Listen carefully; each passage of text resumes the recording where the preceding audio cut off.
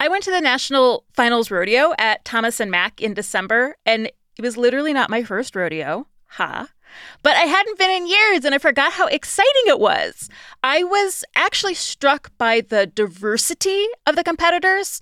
Indigenous, Latino, Black cowboys all took home big prizes. I think most people outside of this tradition think of cowboys as a part of white culture, but that's not really accurate at all.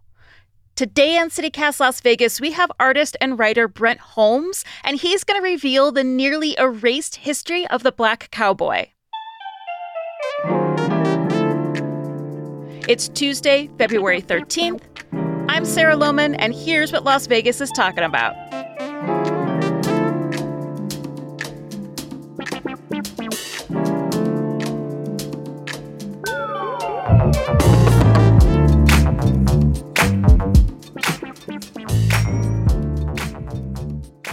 Hi, Brent. Good morning. Good morning, Sarah. How are you? Oh, I am really excited to talk about this. Like, I know a little bit about the history of the Black cowboy, but mostly that the history has been erased. Like most of the history of the people of color in the United States are attempted to have been erased, right? Yeah. Well, I mean, when we're speaking specifically about the Black cowboy, there's some relevant numbers that I'll start off with. Okay. 25% of all cattle workers in the United States after the Civil War were of African descent or of mixed race African descent. 35% of those of all cowboys would have been considered Latinx or Latinx/indigenous. So when you do the statistics on the history of the cowboy and the representation of what the cowboy is in American popular media, you end up with a lot more people of color than you actually end up with European people doing most of the cattle handling, most of the ranching, most of what we would consider cowboy work. When we use the term cowboy, we have to remember that cowboy is a 17th century phrase to refer to children that worked cattle handling in England that was then given to slaves of African descent, so that they weren't referred to as herdsmen or as men at all, because Black men were consistently referred to as boys. So the term cowboy during the actual quote unquote cowboy era, which is around the mid 1860s after the Civil War until the early 1900s, like 1910, 1912, before World War I, the term cowboy was not actually something you wanted to be called culturally back then. Cowboy was adopted later in popular culture. Yeah, so what is that flip? Because I feel like the stereotype of the cowboy from movie westerns is white, including, really famous characters like the Lone Ranger, right? But that doesn't seem like it's accurate at all. Well, the Lone Ranger was Black. We all know this now, right? Yeah, Bass Reeves is the person that the Lone Ranger was based on. And the guys that wrote the Lone Ranger radio play heard all the stories of this one Black Texas Ranger that worked with indigenous people, i.e. Tonto, to catch and apprehend criminals. Bass Reeves was semi-literate. He barely could read or write. He was the most effective Texas Ranger in his era, in the history of Texas Rangers from that period of time. And they would send all of the criminals that got picked up by Bass Reeves up to Chicago, where the writer's room was for the Lone Ranger radio show. And so they'd hear about this Black cowboy that would use a silver dollar as a calling card and primarily worked alone with himself and his horse and maybe some indigenous assistants. Now we got the TV show about Bass Reeves, but Bass Reeves is the original Lone Ranger. So the Lone Ranger was Black. I mean, and that history has been totally whitewashed right on down to Johnny Depp. Yes. Yeah. And that's part of the kind of white supremacist cultural hegemony. If people of color invent something or do something incredible and you can obfuscate it and still tell that story, it's glad to be told, right? Right. So Lone Ranger aside, there are hundreds of Black cowboys, honestly, thousands of Black cowboys in the history of the United States. And And then there's the entire history of, black rodeo, as you were talking about rodeo and the National Finals Rodeo. There's also Right. there's also the William Pickett Rodeo, which tours the country and is an all African American rodeo, showing the skills and abilities of African American cowboys. That's so cool. And that comes through usually in the fall, right? October, I think. Yeah, in October. Yeah, and it's a great ticket. It's a wonderful time. I've taken my family a few times, and I grew up with rodeo on my mother's side in Texas, where Oh, really? yeah, my family actually, my cousin Pookie, yes, we call him Oh. Pookie, lives across the street from the William Johnson Arena in a place called Egypt, Texas, and that place does rodeos of all ethnicities relatively frequently. They have a big Father's Day rodeo, which is primarily black. And I'll tell you one thing, if you've never seen a black man rope a calf to the Parliament Funkadelic, Oh, then you're man. missing out on something in life. I am missing out. Okay. Well, I'm really excited to attend this fall. So, are there? I know you're itching to talk about some more like famous black cowboys from history. Are any of these cowboys from Nevada? Yes. Yeah. In fact, we have two really important pieces of history in Southern Nevada. Right here in Las Vegas, in fact, you can find the remnants of his first property. A man named John Howe was Mm-hmm. one of the foundational members of the city of Las Vegas, along with so many other notable historical names. And we don't know much about John because, again, emancipated slaves typically did not have literacy. They didn't know how to write or read. So John doesn't write anything. There are deeds and land documents that we have, so we know where he lived and where he worked. And he was a miner, he was a prospector, and he's on the 1864, 1870 census. And that's how we know he exists. But he has had a homestead right there in the Springs Preserve. You can do it Wow. in their wilderness, like that wilderness walking trail that's out back of the Springs Yeah. Preserve. You can find just the slightest foundations of where he lived. And he Oh. lived all over the valley and was an important part of the Las Vegas community. Is there any kind of little plaque or monument to him now in the Springs Preserve? There is a small plaque in the Springs Preserve Good. that marks the place where his property was. But beyond that, there's very little. And the claim at the Springs Preserve is that he was the first African-American landholder in Nevada. The interesting part about that, though, is that there are two brothers, the Barton brothers, out in Caliente. And I just finished writing a relatively lengthy article based on the research of Rebecca Snestler, the Nevada State folklorist for a few years, who hipped me to their existence. And that piece is coming out in Southwest Contemporary in about a month, talking about lost histories. And so the Barton brothers were two escaped slaves. We know that, either escaped or self-emancipated slaves. We know that they came to Caliente before it was part of Nevada, when it was still the Utah territories. And they homesteaded just a ways out of Pioche.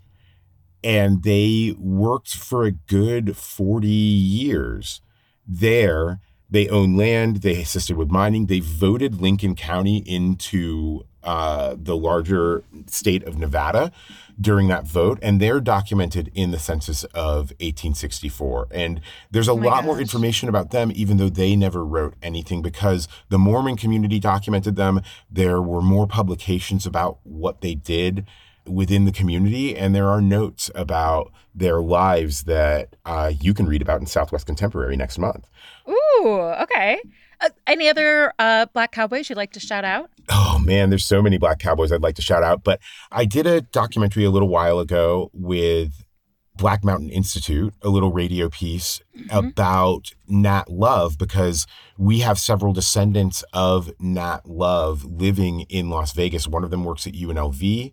And then his daughter also lives here in Las Vegas, and his grandsons. And those would be the great-great-grandsons of Nat Love. And if you don't know who Nat Love is, if you saw The Harder They Fall, the Netflix film about black cowboys, which is a totally great little action adventure. They use the name of a lot of famous black cowboys for all of their primary characters, both villains and heroes.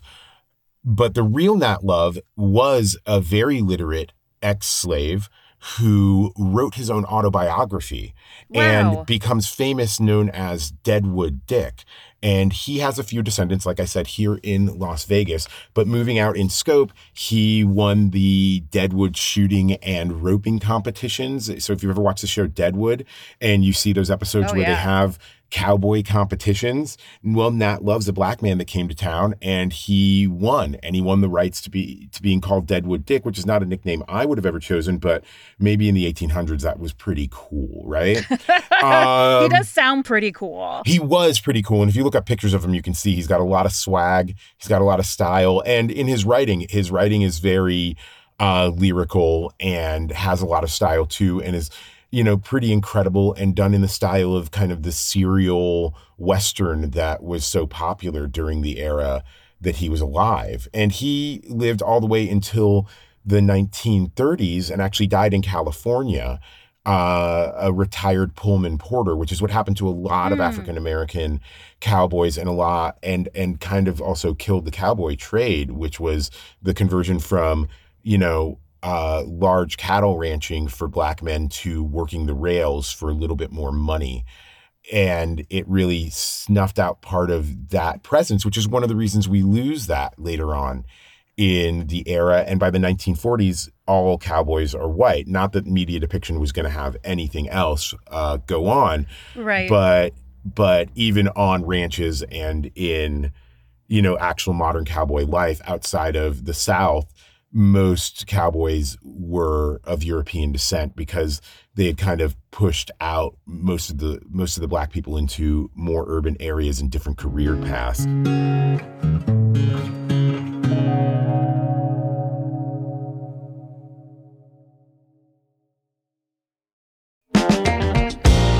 Hey, it's David Figler, and one of my favorite food festivals is coming back to town. It's Vegas Unstripped over at the Palms Hotel on Saturday, May 18th. Over 24 chefs from some of Las Vegas's most talked about restaurants creating original, unique menu items they've never made before. Chef creativity at its best. We're talking chefs from Partage, Esther's Kitchen, Milpa, EDO, and more, including this year's James Beard Award finalist Steve Kessler from Aroma.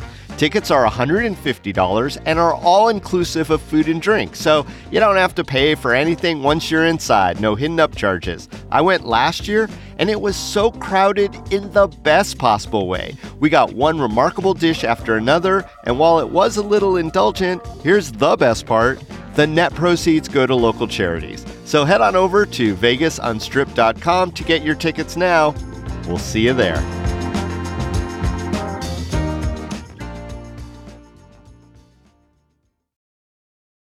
So, Brent, why do you think that the real history of cowboys has been erased from our collective memory?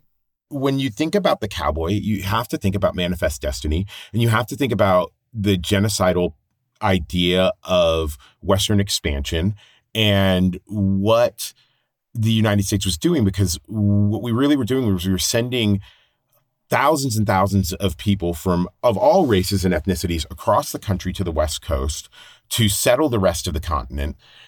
And you're going to see this become the mythology of, oh, we conquered the West. Look at these little homesteaders in their cabins, fighting the elements, battling with indigenous people, changing the landscape.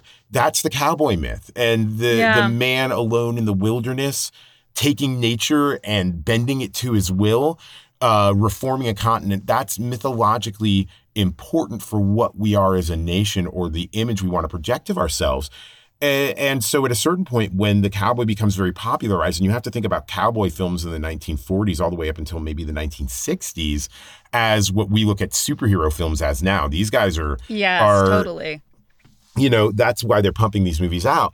And it's about this fantasy mythology of America. And the fantasy mythology of America has always been white, regardless of the facts, right? Yes, white, colonists conquering, and I would even throw Christian in there too. Yes, It's, giving this reason and this God-given reason that the West was won, that it was kind of put under this American grasp. How the West was won, right? Mm-hmm. As if there was anything to win, as if there was a competition. Right. I love too that you're sort of dropping these places where people can go a little bit further in terms of sort of Black cowboy history and representation in the media. Are there any other sort of popular contemporary pieces of media where that true story, the Black cowboy, has come back out? I mean, like I said, there's a lot of cinema being rebranded because, if anything, America is a PR campaign, right? We love making media. It's our biggest export globally. We don't talk about that often. But as far as popular media right now, I think the cowboy trend, and especially the Black cowboy trend, is kind of plateaued. I mean, interesting. I think you have this like Django Unchained moment, right? Yeah. It bubbles up from time to time is how it happens. You get something like Lil Nas X doing a massive country hit. You get... And everybody, every time is like, Black cowboys. Yeah, every time it's an exclamation point, like, what is happening? Look at him. Like, Black people riding horses and wearing cowboy hats.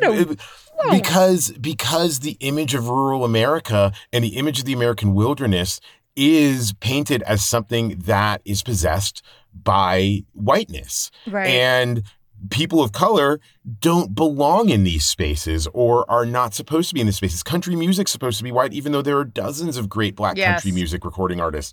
Horse riding's supposed to be white, even though there's thousands of years of history of horseback riding all over the continent of Africa. It was farm labor. So in the time, it wasn't considered that important. Like, these are people that considered sort of the low strata of labor. But then when it turns out it was important, that's when the history was rewritten with white people. Yes. Also, we imbued the cowboy with the highest notion of American radical individualism, right? There is nothing more independent than a cowboy in this world, even though the West was settled by corporate interest and it was a hyper-dependent system where people had to get long supply chains across rugged wilderness, and it was incredibly difficult. And it was mostly done by women and people of color, as usual. Most homesteading efforts were done by women. Can I ask you, why should this history be important to Las Vegans? Well, I think first and foremost, Las Vegans need to know, and certainly Las Vegans of African descent need to know, that we've always been here. Since the foundation of this region, we've always been here. But also, Las Vegas is a major cowboy cultural ideal. We're still referred to as the Wild West. We're one of the last towns that gets talked about like that. And if we're taking on that Western mantle, if we're taking on that Western mythology, then we need to bring that mythology to everyone, not just one race, one class of people. If we're going to sell ourselves on radical individualism and adventure and the wilderness and self-empowerment, I firmly believe people of Latinx descent, African descent, Asian descent. I mean, I can get into you about my friend Yumi Roth, who's doing a long tour about Filipino Rough Riders all around a bunch of museums around the country. National Finals Rodeo in the United States, they had Hawaiian Rough Riders and Bull Riders come out. And this is in the 18 and 1900s. We cannot let this idea of our relationship with farming, with cattle ranching, with the cowboy, be homogenized, into one thing. It's not milk. It's a whole charcuterie board. White supremacy is stealing all of our history away. And as you know, this is why I dive into food history too, because it allows that access point that shows that we have all been here all along building this country together, that we're incredibly diverse, and history isn't white history. That legacy, it belongs to all of us. That's why I was so excited to do this interview, because I think we all need to investigate these histories that are almost erased, but we can get them back too. Yeah, we can. We absolutely can. Brent, thank you so much for coming on and sharing all this amazing research you've been doing, and for giving us some direction about where to learn more. Oh, no, Sarah, thank you. It's a real pleasure. And this is one of my favorite subjects. So anytime you guys want to talk about Cowboys some more, feel free. Yay! Well, okay, we're definitely going to the rodeo this fall. I cannot wait. Okay, I'll see you there. All right. That's amazing.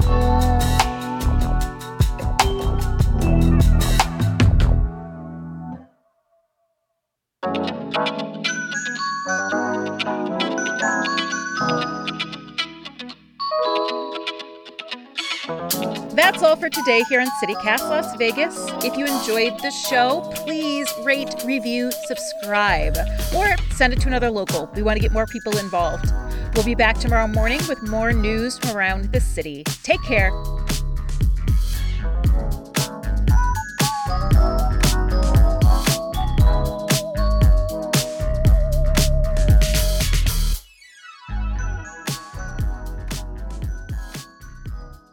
You know, I loved the amount of glitter, sequins, and fringe that I saw at the National Rodeo. I love it when a masculine man is out there expressing himself with a little pizzazz. Like, I love that there's a place for that in the world. Oh, I do too. And like the cowboy imagery and iconography is really interesting because it's got that little hint of drag in the heels with the silver and the spangles. And it feels effeminate, but is masculine. It's very peacocky. And I find it really beautiful that we maintain some of that in that aspect of our culture.